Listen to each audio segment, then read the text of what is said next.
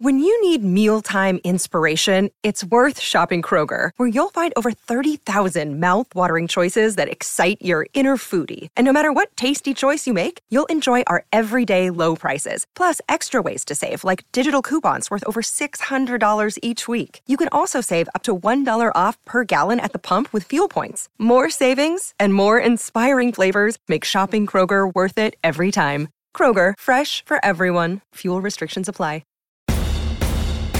In this town, there is no off-season. The news never stops, and neither do we. It's always game day in Cleveland with Andy Baskin and Daryl Ryder. It's always game day in Cleveland. He's Daryl Ryder. I'm Andy Baskin. We are brought to you locally by Smiley One. Heating, cooling, and plumbing. Bryant and Smiley One. The right choice for your comfort. Daryl, let's hop right into it. The big news of the day is the fact that the Browns will play the Steelers at 1 o'clock on Sunday. The NFL, I don't have a problem with the NFL waiting till the last minute to try to figure out who's going to play who on the last week of the season. So I'm okay with it. And by the way, Browns Steelers probably belong at 1 o'clock on Sunday, the final weekend, because Pittsburgh hanging by a thread to make the playoffs, which is okay, kind of cool. And it gives the Browns the opportunity to spoil their postseason fun. I got exactly what I asked for. You did, because it's all about me. I submitted my request to the league office for a Sunday at 1 kickoff at whatever the hell they're calling that stadium these days, and I got it. So Browns Steelers Sunday at 1. The Saturday doubleheader is interesting. I think the fact that they and I think it has to do a little bit with the fact that they're both under 500. But the AFC South Championship game between Tennessee and Jacksonville gets the 8:15 slot. Kansas City at the Raiders gets the 4:30 slot. And then, pretty much everything else for Week 18 now is set, with the exception of Ravens-Bengals. And that basically, if the Bills, as we record this Monday night, which is before the Bills and Bengals play, if the Bills win the game Monday night, Ravens-Bengals will play at 4:25 on CBS. If Cincinnati wins the game Monday night, that means that the game will be a 1 p.m. kickoff next week on CBS, because if Cincinnati loses, that basically creates an AFC North championship game. Yeah, so you got the Winners Bowl and the Losers Bowl, right, for third place. Yeah, that's I think that's what we call this, right? This is the third place bowl between the Browns and the Steelers. The winner gets third place in the division this year. And you might say, well, wait a minute, how do the Browns get third place? Well, they're a full game behind in the standings, but if they sweep the season series, which this is often how the Browns escape the basement in the expansion era, is with the tiebreaker. And they would have the tiebreaker on the Steelers, which means Pittsburgh would finish last in the division and not only miss out on the playoffs, but they would be in the cellar. And then, of course, the Browns get third place by virtue of the tiebreaker. So it's a big one this weekend. No question about it. This is not one for Kevin Stefanski to do any type of experimentation whatsoever. This is you are going to win this game. This is the Super Bowl of the season. This is, you must go to Pittsburgh and knock the Steelers out of the playoffs and absolutely crap all over their season. And if you don't, well, it's going to be a very long offseason for you. So I was just reading up, if the Bengals win on, I don't even know, on Monday night when we're recording this, the Steelers' chances go from 18% to 19%. So they've got that going for them. But the road to the playoffs isn't that easy, because then they'll need the Bills to beat the Jets because of their losses to the Patriots and Dolphins. And the Steelers need the Bills to beat they need help from the Bills and Jets, I should say. The Bills to beat New England and then New York to beat Miami. But they've got to beat the Browns first. So that's Pittsburgh's road. But at least they have a road, Daryl. You know, that's. I mean, as much as I thought, the season started for us where we thought Pittsburgh wasn't even going to be any kind of player in this. And now all of a sudden, they come into this game, they win, they get help from two other teams, and they're in the playoffs, which to me is just I can't believe that we're in this spot knowing what Pittsburgh had quarterback-wise going into the year, and then, they did have a pretty good win on Sunday, and, they were able to rally back late and get a big touchdown, and that's why they're still alive. It keeps going back to what I say all the time.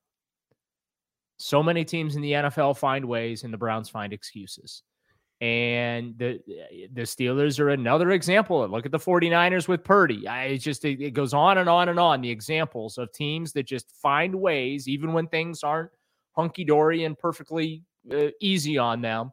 And, the Browns just have excuse after excuse after excuse why they're not successful on the scale that they're expected to be successful. I mean, this team should have made the playoffs this year. And I will remain hard on them. I had someone try and tell me that I was being unfair. And my response was, there's enough talent on this roster to make the playoffs. And when you look at some of those games early in the season, the 4 losses by 3 or fewer points, 4 of the first 5 losses on the season were by 3 or fewer points. Like, yeah, you're good enough. This is not a situation where this is a rebuild. And the thing that emphasizes my point, and I'm going to pull up my Twitter here real quick because I want to give this person credit that tweeted this at me, and I'm going to clean it up because he used some colorful language. It's the internet. Who cares? Just say whatever you want. I know, say but whatever you want to. I know. We tried to get a family podcast here. Steelers. This is from Here We Go, Brown E with an I 2. Steelers started the year rebuilding and end up in the playoff chase. Browns start off the year in the playoff chase and end up rebuilding. It's like a blank 30-year nightmare I can't wake up from. I know 2020, blah, blah, blah. But you know what? Here we go, Brownie with an I 2 is 100% correct. And the standards and the other reason, Andy, that I am so hard on this Browns team this year, it's time to raise the standards here in Cleveland. Okay. In Pittsburgh, even though it's a retool, rebuild, transition. It's a gravy year for Steeler fans, right? It's a gravy year, right? Hang on a second. They still want to run Mike Tomlin out of town because it ain't good enough. Even though they're still in competition for a playoff spot in Week 18, the fact that they've now secured one and whatnot, this is like, run Mike Tomlin out of town territory. And I think a lot of Browns fans would sign up for the level of success that Mike Tomlin has had over the 15 years with that organization. Absolutely, we would. A couple of Super Bowls, never a losing season. Now, the argument is that he didn't win enough Super Bowls considering the rosters he's had. But look, I mean, winning a Super Bowl is hard to do.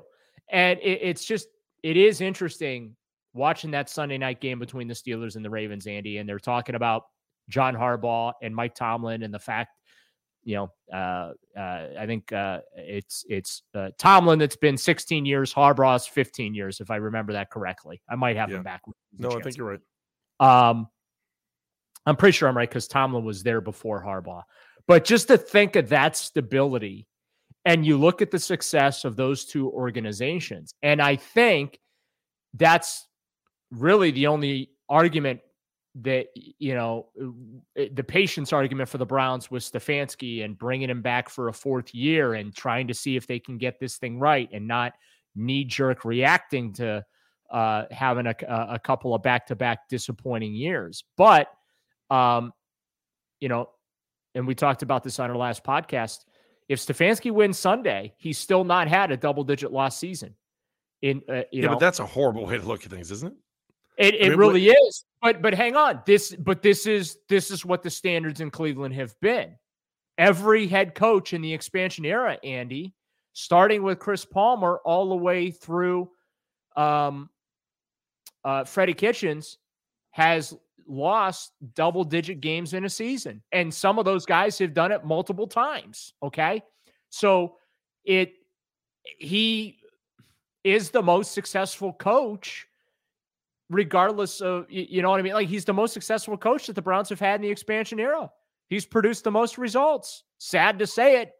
He's only a couple games above 500, but he got a win in the playoffs. That's but he's got a playoff win under his belt, right? So nobody else has done that since they've come back. So I get the organization's patience with him, but I'm hard on this team because I think that it's fair to have higher expectations than the best they can do is 8-9, 2 years in a row, coming off a season in which they were a player or two away from the conference championship.